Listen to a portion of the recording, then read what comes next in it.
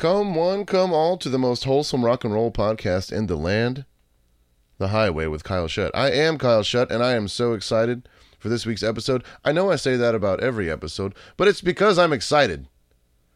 This week we've got Dave McClain. You might know him from Machine Head or Sacred Reich or even S.A. Slayer. That's right, we're going to tell the S.A. Slayer story. I am so happy. Dave and I got to share the stage with Metallica for a super long time on that tour, so we're going to go over some of those stories. We're just going to have a good old time taking a stroll down memory lane, talking about some Texas metal history. As always, if you like what you've been hearing on the program, go ahead and ring my bell. Go ahead and knock on my wood. You do whatever it takes to remember to tune in every week. Oh, Lord, I'm getting canceled for this one, aren't I? If you want to go one step further and help keep these wheels a-rolling, you can find us on patreon.com/thehighway. For a few scant dollars a month, you can get early access to next week's episode. You can even help me put a six-pack of beer in my fridge like John Moore did this week. Thank you so much, John. I'm about to add a lot more perks to the old Patreon page, like get yourself some Kyle Shutt merchandise if you want to wear me home, or even get a monthly guitar lesson. So everybody check out that page. We got a lot of fun stuff. We must also pay tribute to our almighty sponsor, Heil Sound. Because if you like the way I sound, it's because there's a Heil sitting right here in front of me. Now I can talk all day long. Don't believe me? I can prove it. Let's do things my way. The Highway.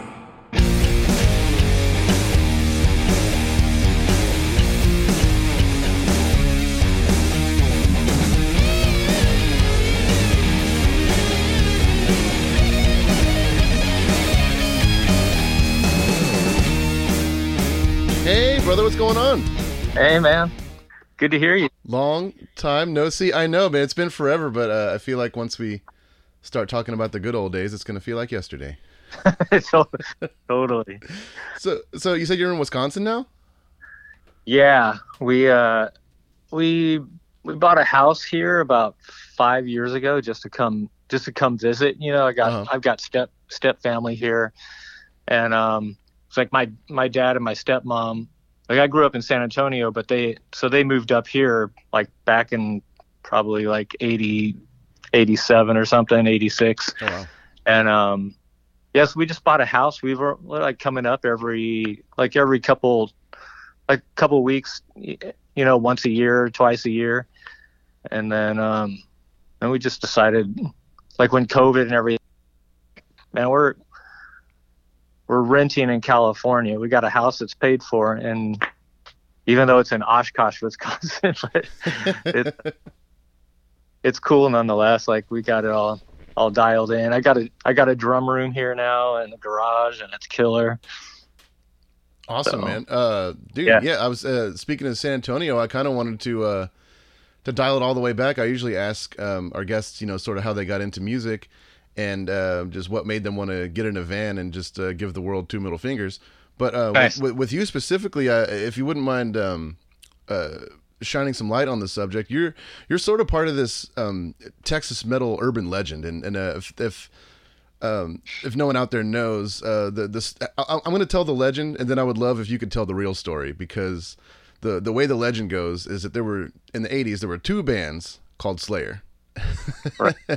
And that the agreement was that there would be a battle of the bands, and then whichever band won that battle got to keep the name Slayer, and the other one either had to change their name to LA Slayer or SA Slayer. And the way the legend goes is that the Slayer that we all know and love won, and then your band, because you were in this band, had to change the name to SA Slayer. Now, like I said, this is all before the internet, and this is like rumors passed down through metalhead generations and stuff. But whenever I moved to Austin in 2000, I was digging through the crates at a record store called Sound Exchange, and I found an SA Slayer record. And I was like, oh shit, it's true, or maybe at least part of it's true, or something. But it wasn't until you and I suppose Machine Head and the Sword were opening for Metallica on the Death Magnetic tour.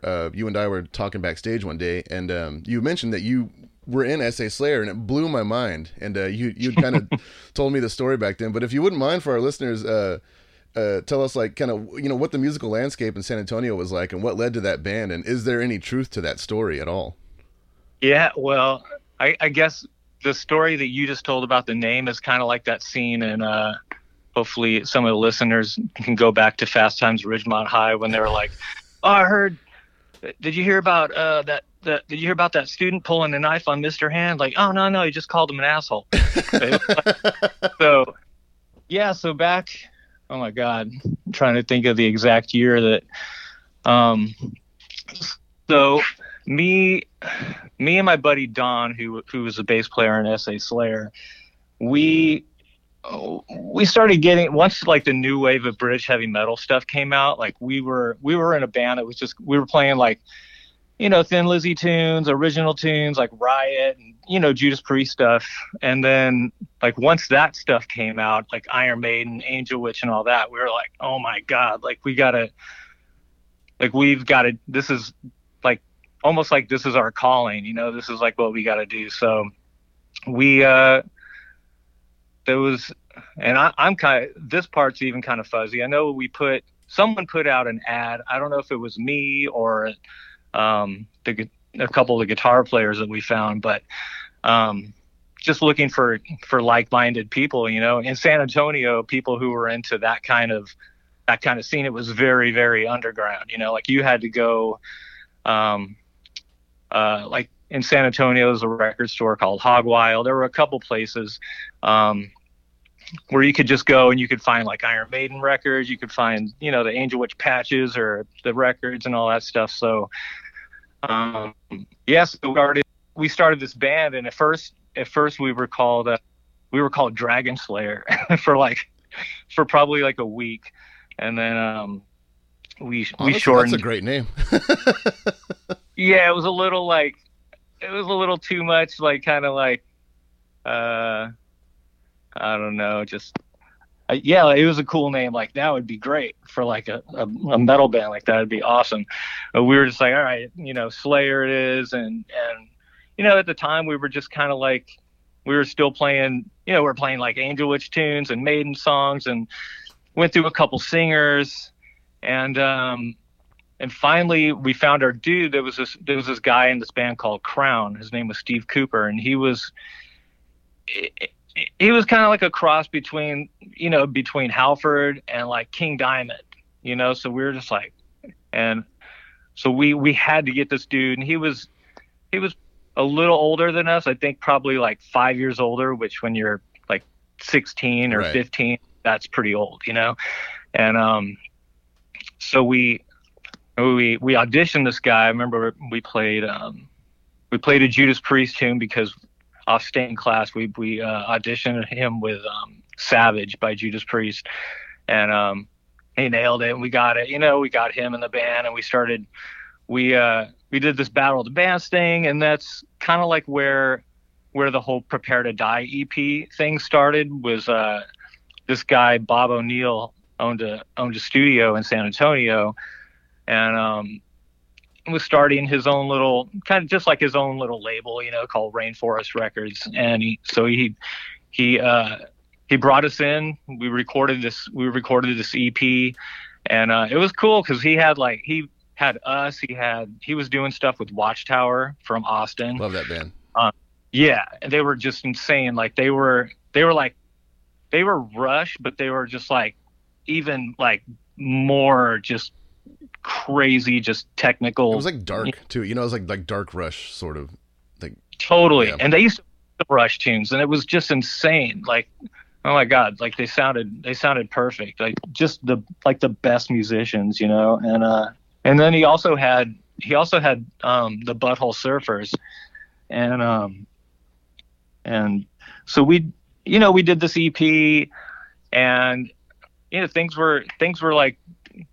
were cool, man, for, in San Antonio for us at the time. We do shows with Watchtower down in Austin. We'd go down to Houston. We'd play with Hellstar and Watchtower, and just kind of trade off shows between the two bands and everything. So, and it was cool. We had a killer following in San Antonio. And then we did the second record, which was called Go for the Throat. Cause Bob was like, look, either we can take this money that we were going to record. I can put more money into Prepare to Die, like press more copies and do this other record. And it was starting to get like, and just with the, I'll call them the real Slayer or whatever, LA Slayer.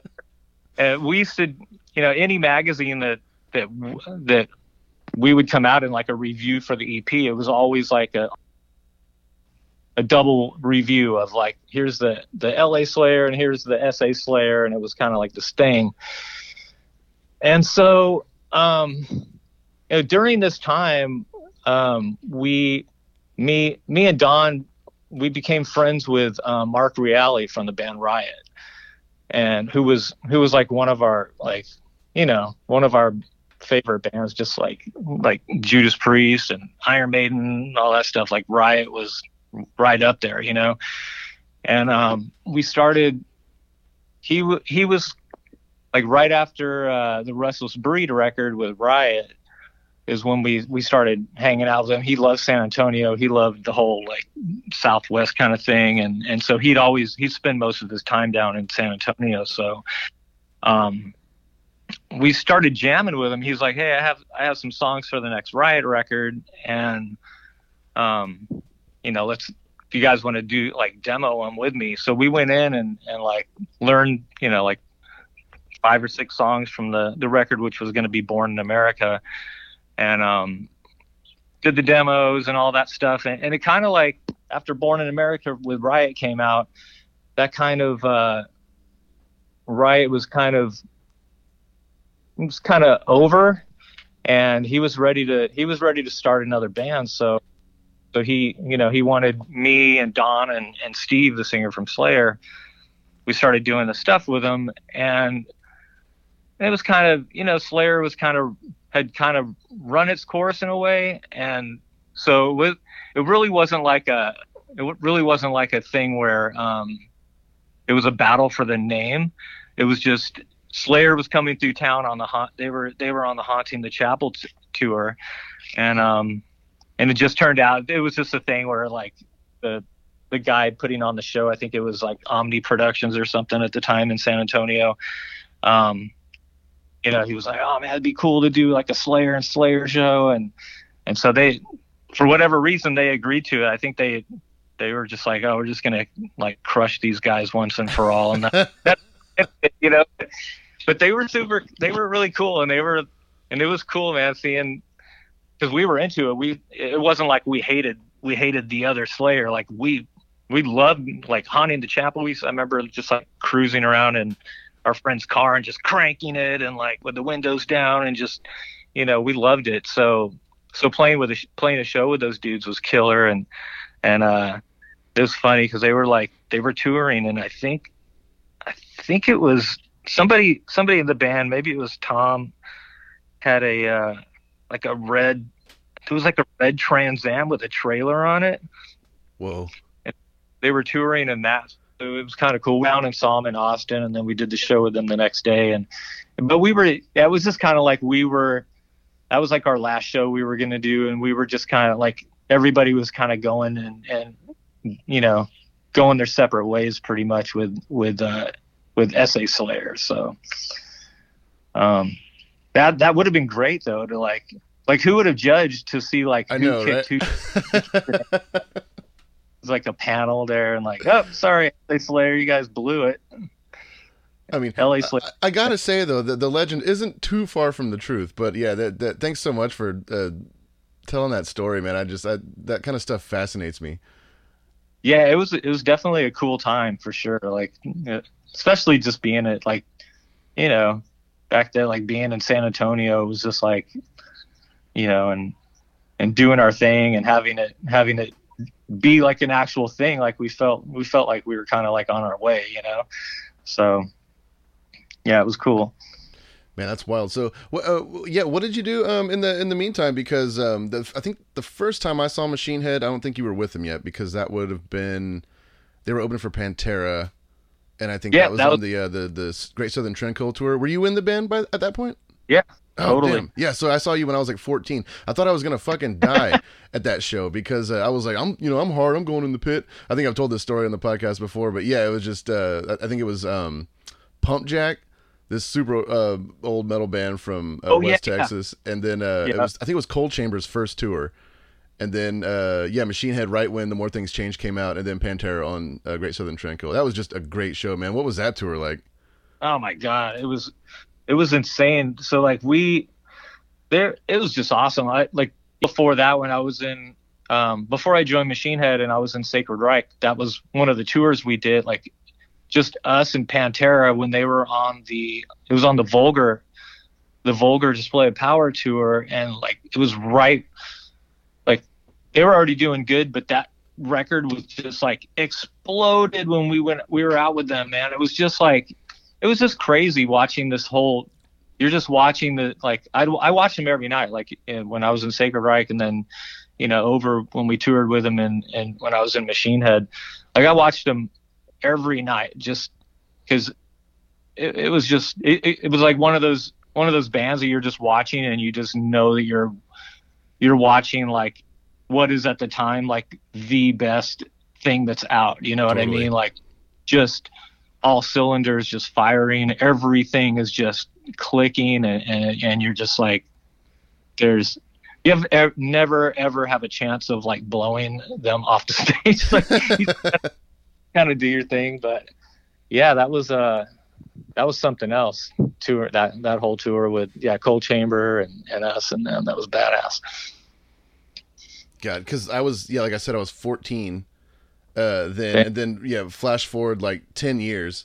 I'm like 24 years old on tour with literally like Down was the band that was on the Metallica tour right before you guys joined up too. So it was literally like being out with members like Rex and Phil from Pantera, Pepper from COC, fucking Kirk from Crowbar, Jimmy from I Hate God, and then you guys. It was just like, it was literally me being on tour with like all of my childhood heroes all at the same time. It blew my fucking mind. How young did I look on that tour? Oh, dude, you guys were so just like going back before that thing started. Like, do you remember? I mean, I'm sure like when you guys played Slim's in San Francisco. Oh yeah. And it was the night that we all went out to Lars's house. Mm-hmm. Yeah, because you and Rob showed up. Yeah, and I think that was it from the band, right? Yeah. Yeah. Yeah, we were hanging, and then I remember watching you guys, and you guys look. I was like, oh man, like you guys were like these little like whippersnappers playing this fucking killer, this killer music that I was like, oh my God, like when you watch a band, you're like, fuck, like here they come, you know what I mean? Like, like almost like when you're like, oh, you're yesterday's news now. Like here comes this band, and that was a killer show. Like Slim's completely sold out, and like it was so badass. But that was so killer, man. Going out to Lars's house after that show, and just like, what were you guys thinking going out there? Because that must have been nuts. Like, yeah, I mean, we had met Lars before. Like, we couldn't really believe it, at first. But then, I think he came out to see us at Slim's before that one time. And for whatever reason, I think we had like a really crazy drive. We couldn't like really hang out that night. But then the night that you're talking about, we had a little extra time, and he was just like, "Come on out to my house, you guys." We're like, "Holy shit! What is what do we?" We're like, put his address into the GPS. We're like, "Oh, this feels weird." And he lives in Tiburon, which is sort of like on the other side of the bay, overlooking it and everything. And his basement is. I don't know. I hate to say it's what you'd think it would be like, but it's just like he just had the sickest party basement with like this rad fucking jukebox, like a giant neon rattlesnake on the wall from like the cover of the Black Album, and just like a full. But we drank like fucking 2 bottles of tequila and smoked all kind of weed, and just it was. Dude, it was so kid. The jukebox, like I never get that out of my mind because it had like that. It had all like it had everything that like I grew up on. I had like all the new wave of British heavy metal stuff, and it had like Thin Lizzy and just like Riot and like everything killer. And then we went before we all left. I think did you guys come in his car too? And he was playing us some stuff from I think Death Magnetic. I can't remember, dude. I was really drunk that night. I totally passed out on the floor. Like I remember we drove our van to his house. So yeah, we didn't ride with him. Yeah. Oh no, we didn't ride with him either. Okay. We were just in his like this car that was like insane, and then like just cranking up these tunes, and it was just like this is like one of those surreal moments where you're just what the fuck? But yeah. Yeah, those were the good old days. But then I think actually now that my memory's kind of jogging, I think you guys played 2 shows on that tour before, because I remember it was Down did the first few months, and then Lamb of God did a little stint, but Lamb of God wasn't allowed to play the 2 nights at the Forum in LA because I think it was like some kind of Christian organization owns the Forum, and word got around that Lamb of God used to be called Burn the Priest. And they just like weren't having that. So literally Lamb of God was like banned from playing the Forum. So didn't you guys get called in to do those 2 shows? Yeah, that's right. I was wondering when I saw those 2 dates, I was like, man, that's crazy. Like those 2 dates. And then we started the whole thing next year. Yeah, that's what it was. Lamb of God couldn't play. And yeah, so we got called on it, and that was just a trip, man. Like the starting of it all. And, because we had actually, they had asked us, which was so weird, which I was going to say when we were at Lars's house, like, you know, when you're like hanging out with other bands and you have that tour talk, like, hey man, together, like, yeah. And then nothing ever happens. Yeah.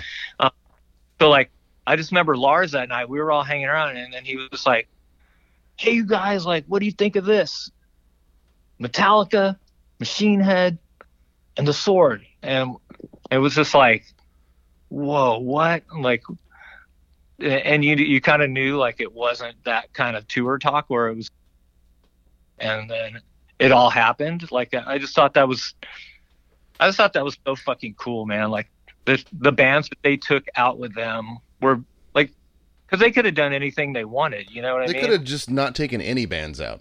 They you know, taken not band, and they could have just or said like, yeah, you guys can come along for like $5 a night, you know? Yeah, and, totally. like, okay, cool. Like, we'll do it. And then, but yeah, it was just like one of those things where it was just like, it happened and it was crazy. And yeah, so that we had actually had to tell them before, cause we already had this thing like Europe and then Japan and Australia we were going to do with Slipknot. And we actually had to tell Metallica no. Like, I remember we had this meeting and we were in Spain or something. We had this band meeting. It was just like, oh man, like we've got to tell Metallica that we can't do this. and it was just like, oh my God, it was like one of those moments where you're just like, I don't know, it was just crazy, but they ended up, they respected it and they brought us back out. So like, yeah, so that was cool. Like the Forum shows were the whole start. And I don't even remember really like, I don't even think the 2 bands, us and you guys, even saw each other that night, or so I can't even remember. But it was a wild night anyway. I mean, because like backstage at LA at a Metallica show is fucking nuts. Like, you know, Rick Rubin's in there just reeking of patchouli. Fucking Foo Fighters showed up.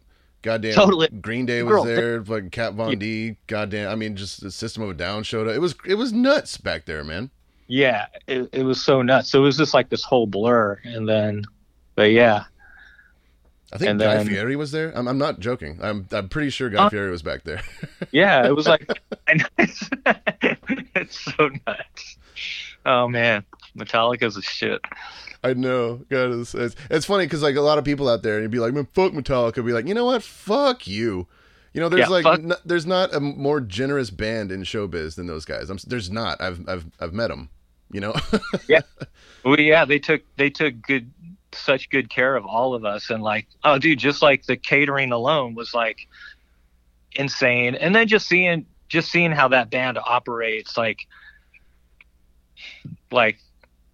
yeah, somebody could easily just go, oh well, yeah, because they're making fucking like $1 bazillion every year. But like those dudes, it like really teaches you something to like how much they care. Just the fact that they practice for like an hour and a half before they go on, like busting out new tunes. And like I used to go I used to sneak down or just go down to like where I could, down by the I forgot what they called the jam room. Yeah. What did they had a name. I can't remember.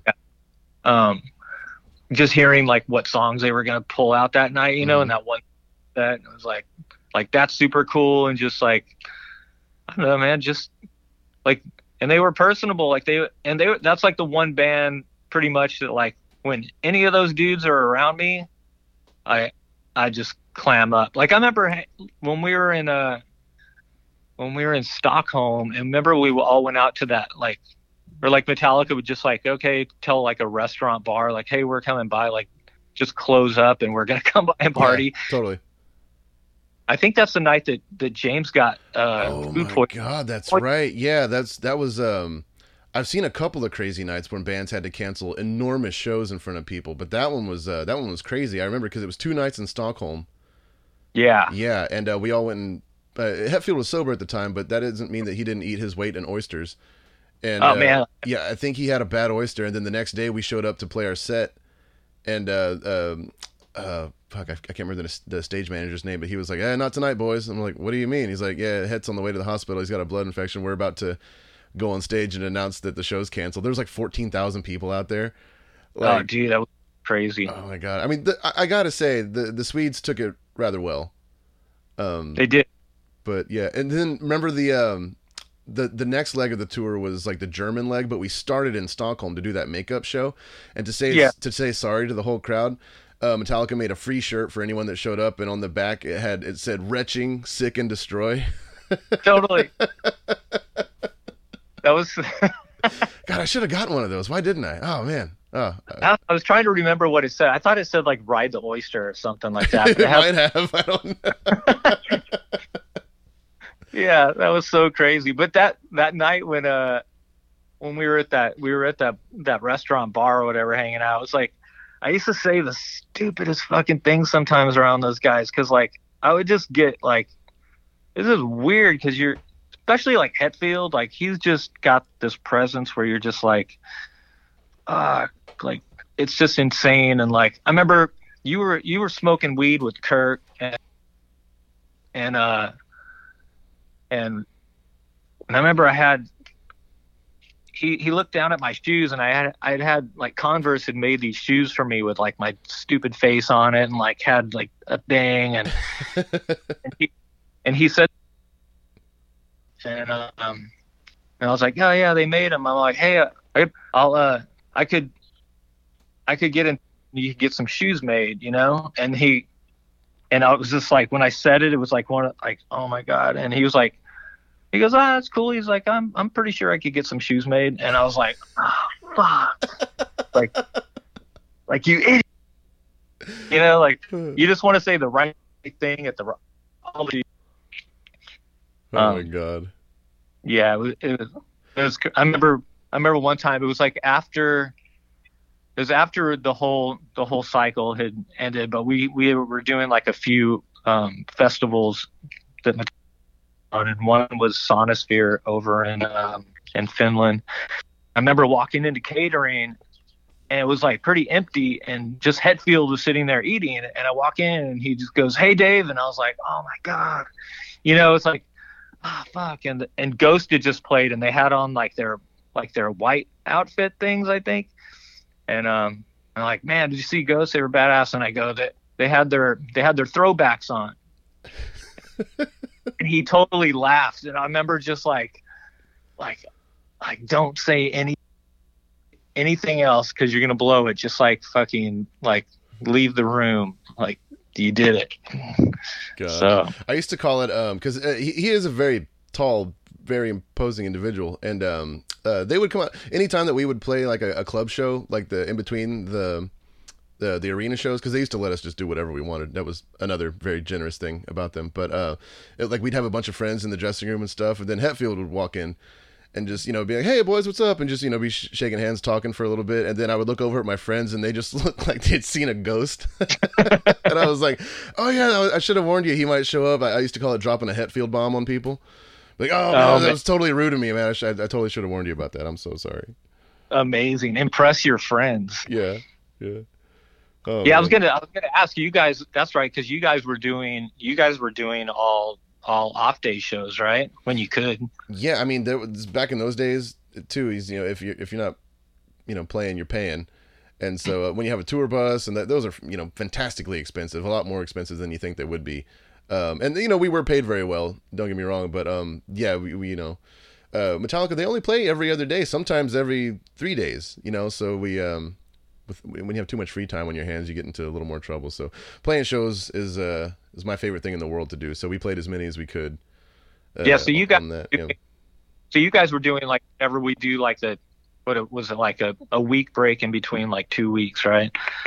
So you guys would stay there and play and keep playing shows, right? At first, but then once it was like the European part, we would just like fly home every 2 weeks and then fly back every 2 weeks. That European portion was crazy. Remember when we played the Festhalle in God, I can't remember where it was in Germany, but it was like the train station where Hitler used to like direct the trains to go to the different concentration camps and shit. I mean, just like we would play these insanely historical venues. It was hard to get lost in a performance sometimes, just because the energy of that whole room is just like so haunting. Oh, dude. Oh, totally. Yeah, it was like the opposite of playing because like in the States, it was just like you were playing every sports arena. It was so like you just NBA arenas. Yeah. Yeah. Like you just go like find the practice court and like go like, I just want to shoot some baskets on whatever. And then when you're in Europe, you're just like, oh my God, like the history of everything. I remember we played the Olympic Center in Munich, where like Black September had like taken all those hostages back in the 70s and stuff. I mean, it was just like every venue had just some crazy history to it. Yeah.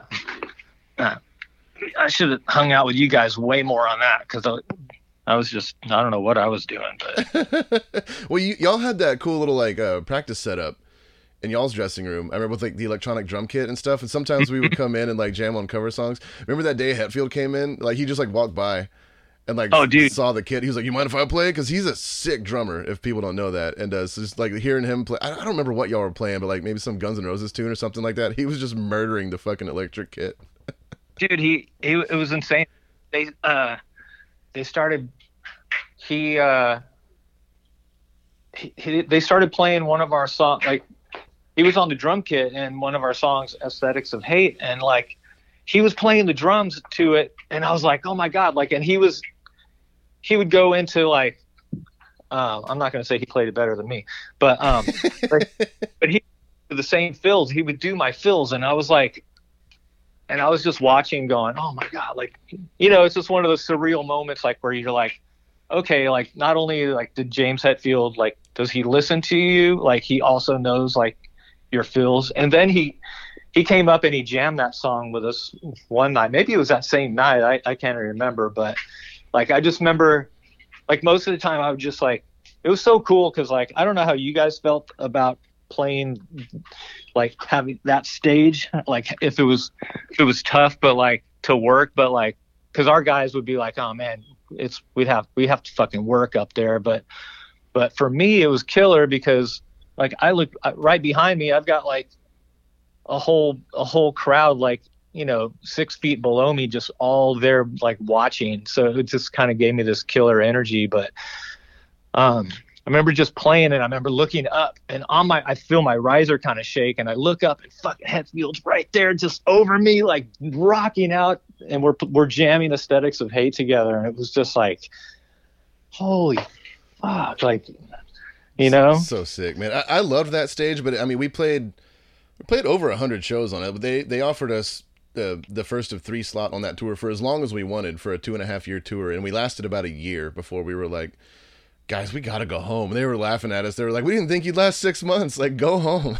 Like, take a break. Like, people don't realize like how hard it is to keep up with an act like that, of that size. But yeah, the stage was in the round, so it was really difficult to figure out like where to go, because all the gear was up there, all the lights, all the cables and everything. And so, I mean, but we did play, like I said, over 100 shows on that stage, and got to the point where we could work it really well. We got to be friends with the light guys and stuff, and they would put little X's of tape down where, like, when you get to the double solo part of Iron Swan, make sure you're on this X, and I'll put some little twinkles on you and just shit like that. We really figured out how to work it. But That's it was cool. definitely like it was like musical boot camp. I mean, like we learned how to be a really, well-oiled operation on that tour. It takes a lot of discipline to.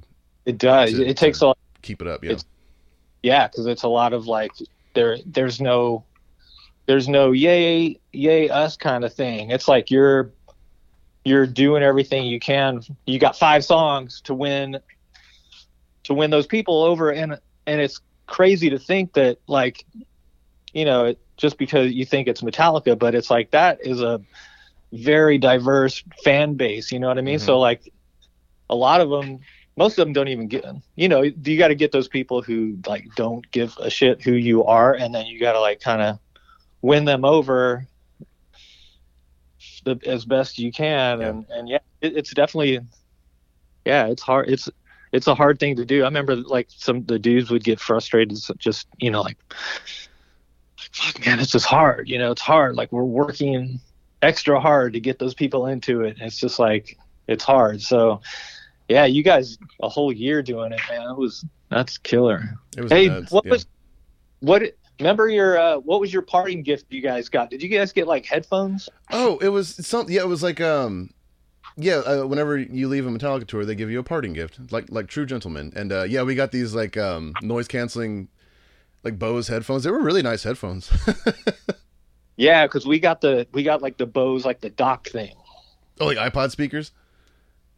Yeah, it was just like a thing where you just plant your iPod into it, with the old school jack, and you just put it in there, and like, yeah, that was they're awesome, man. What sweet guys. Giving you a gift. I know, giving you a gift.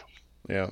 That was. I mean, we're so lucky because like even then, I feel like maybe we might have been some of the last bands to get to experience that kind of like just that them on their comeback.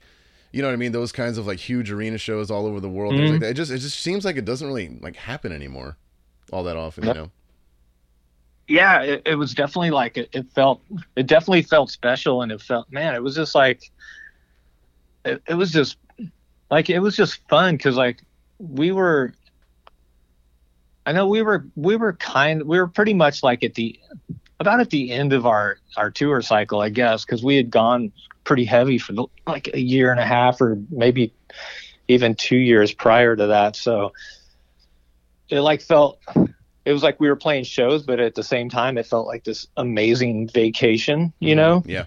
And it was cool. Yeah. And it just, things like that just don't happen anymore, especially for bands like that. Like we were saying before, like where they just, like they could have taken anybody, but they chose us. Yeah.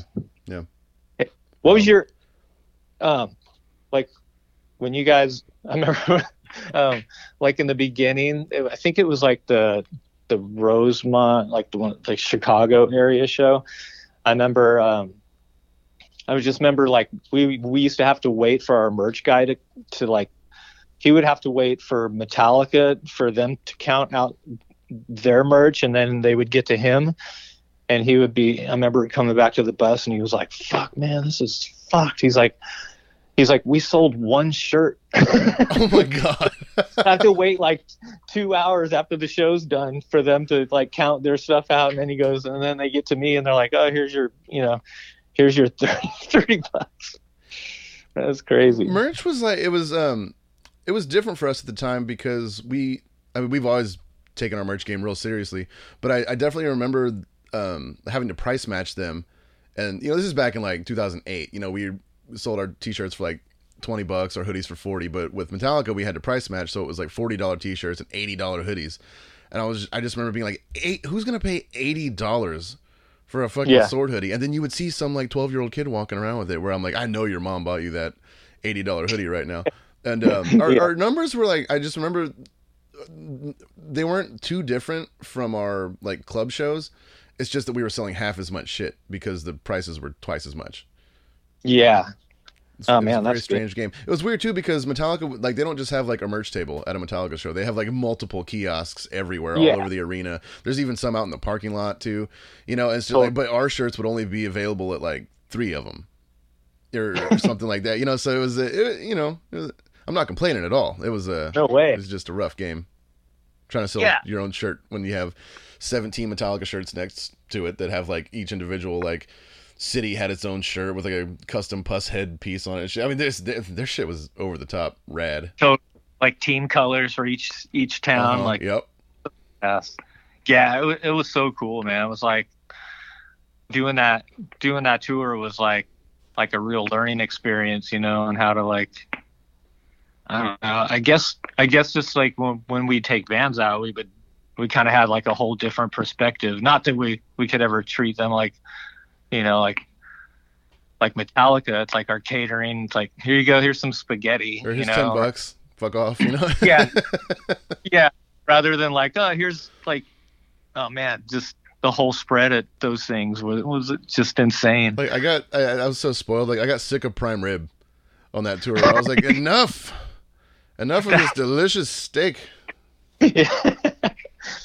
Prime rib again? Come on, you we're guys. so spoiled. And I'm super grateful to have done that, and it definitely felt like the top of the mountain, because after that, it's, you know, we had a fine time going back to clubs and you know, smaller theaters and just having a great time opening for other bands like, you know, Opeth or it's just slipping my mind right now all the other ones, but it just, that'll always be that like pinnacle for me where you know, it's just, it'll, you know, probably never experience anything crazy like that ever again, but that's okay. And even then, you know, going into our band's hiatus and like kind of stopping playing shows and stuff, it's hard on your psyche once you've just been foot to gas for that long, you know what I mean? What I wanted to ask, if you don't mind, what was it like kind of stepping away from Machine Head and just having your life slow down a little bit? Did it kind of rock your world, or do you think you were ready for it?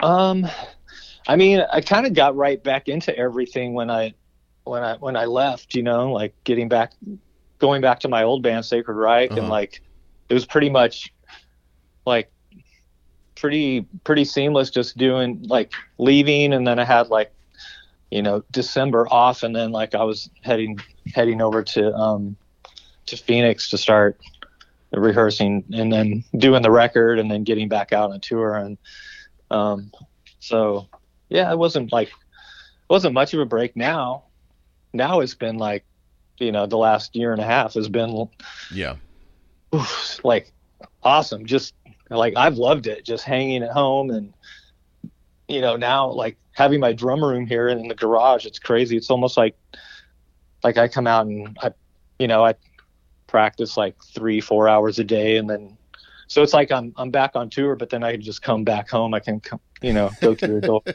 That's rad that you still play that often every day. Cause I've taught some guitar lessons. I've talked to people that are getting into it, and they're like, yeah, I've been playing for like, you know, 20-30 minutes a day. Like, really? I was like, you gotta play way more than that if you want to get to the level that you want to get at, you know. So that's sick that you still practice that much.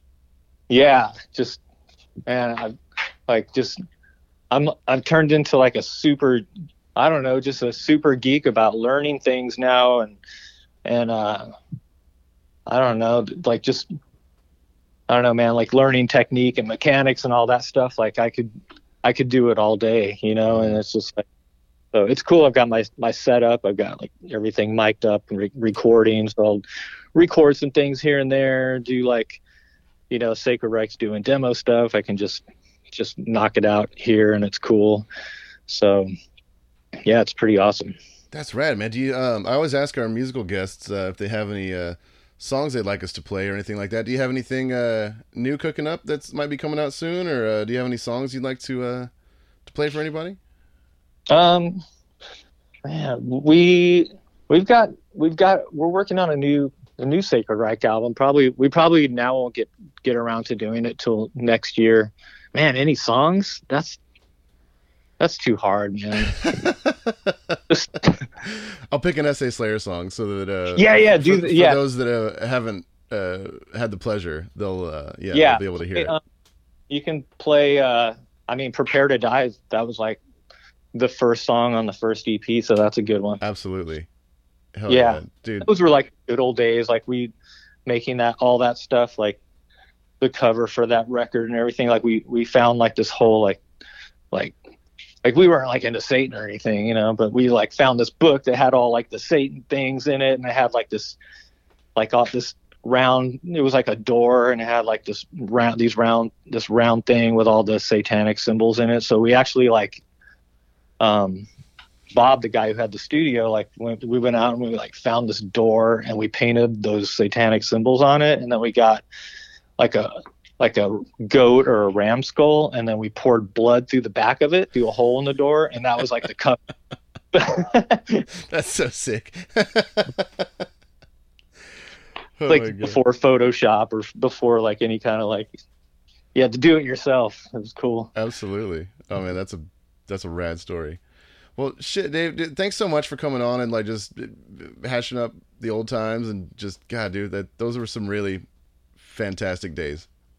Dude, they were. I actually, not to keep rambling or anything, but it was funny because like I looked up all the dates. So like, because I was trying to like, you know, when you're going back in time in your mind, and you can't. Sometimes you think the things that happened didn't really happen, or like the time frame. So like I looked up all the dates, and man, everything just kind of flashed back. And I remember every single day on that thing. And I just remember seeing all the dates and like all these memories flooding in. Yeah. It was great, man. Well, thanks again, dude. And yeah, hopefully we'll cross paths on tour pretty soon, because the Swords, we're kind of gearing up to hit the road pretty seriously again, and if y'all have a new record coming out, I know we're going to be playing some kind of crazy festival somewhere. Yeah, we got to link up and drink some more red wine and vodka. Oh, dude, I can't. Oh man, yeah, that'd be great. Yeah, I miss you guys, and it would be great to hang out again. Awesome, man. Well, thanks again. I'll talk to you soon, buddy. Cool. All right. Cool. All right.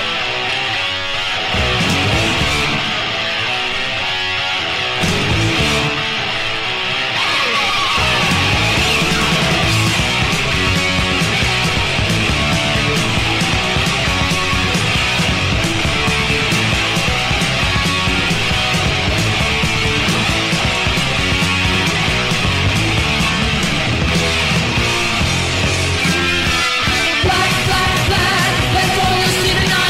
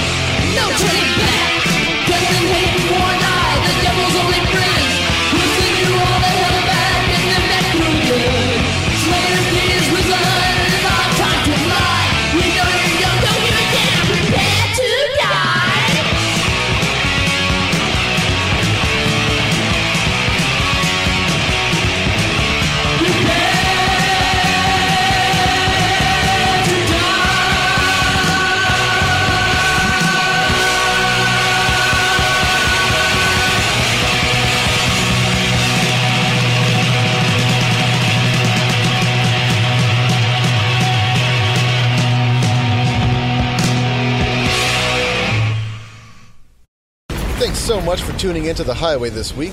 A big shout out to Reverend Guitars, Railhammer Pickups, and Earthquaker Devices. If you liked what you heard, you can follow where you can follow, subscribe where you can subscribe, and if you want to go one step further, you can support us on Patreon at The Highway with Kyle Shutt. For a few bucks a month, you can help us keep this party going, get early access to next week's episode, and even get yourself a shout out. Thanks so much for tuning into The Highway this week. A big shout out to Reverend Guitars, Railhammer Pickups, and Earthquaker Devices. If you liked what you heard, you can follow where you can follow, subscribe where you can subscribe, and if you want to go one step further, you can support us on Patreon at The Highway with Kyle Shutt. For a few bucks a month, you can help us keep this party going, get early access to next week's episode, and even get yourself a shout out.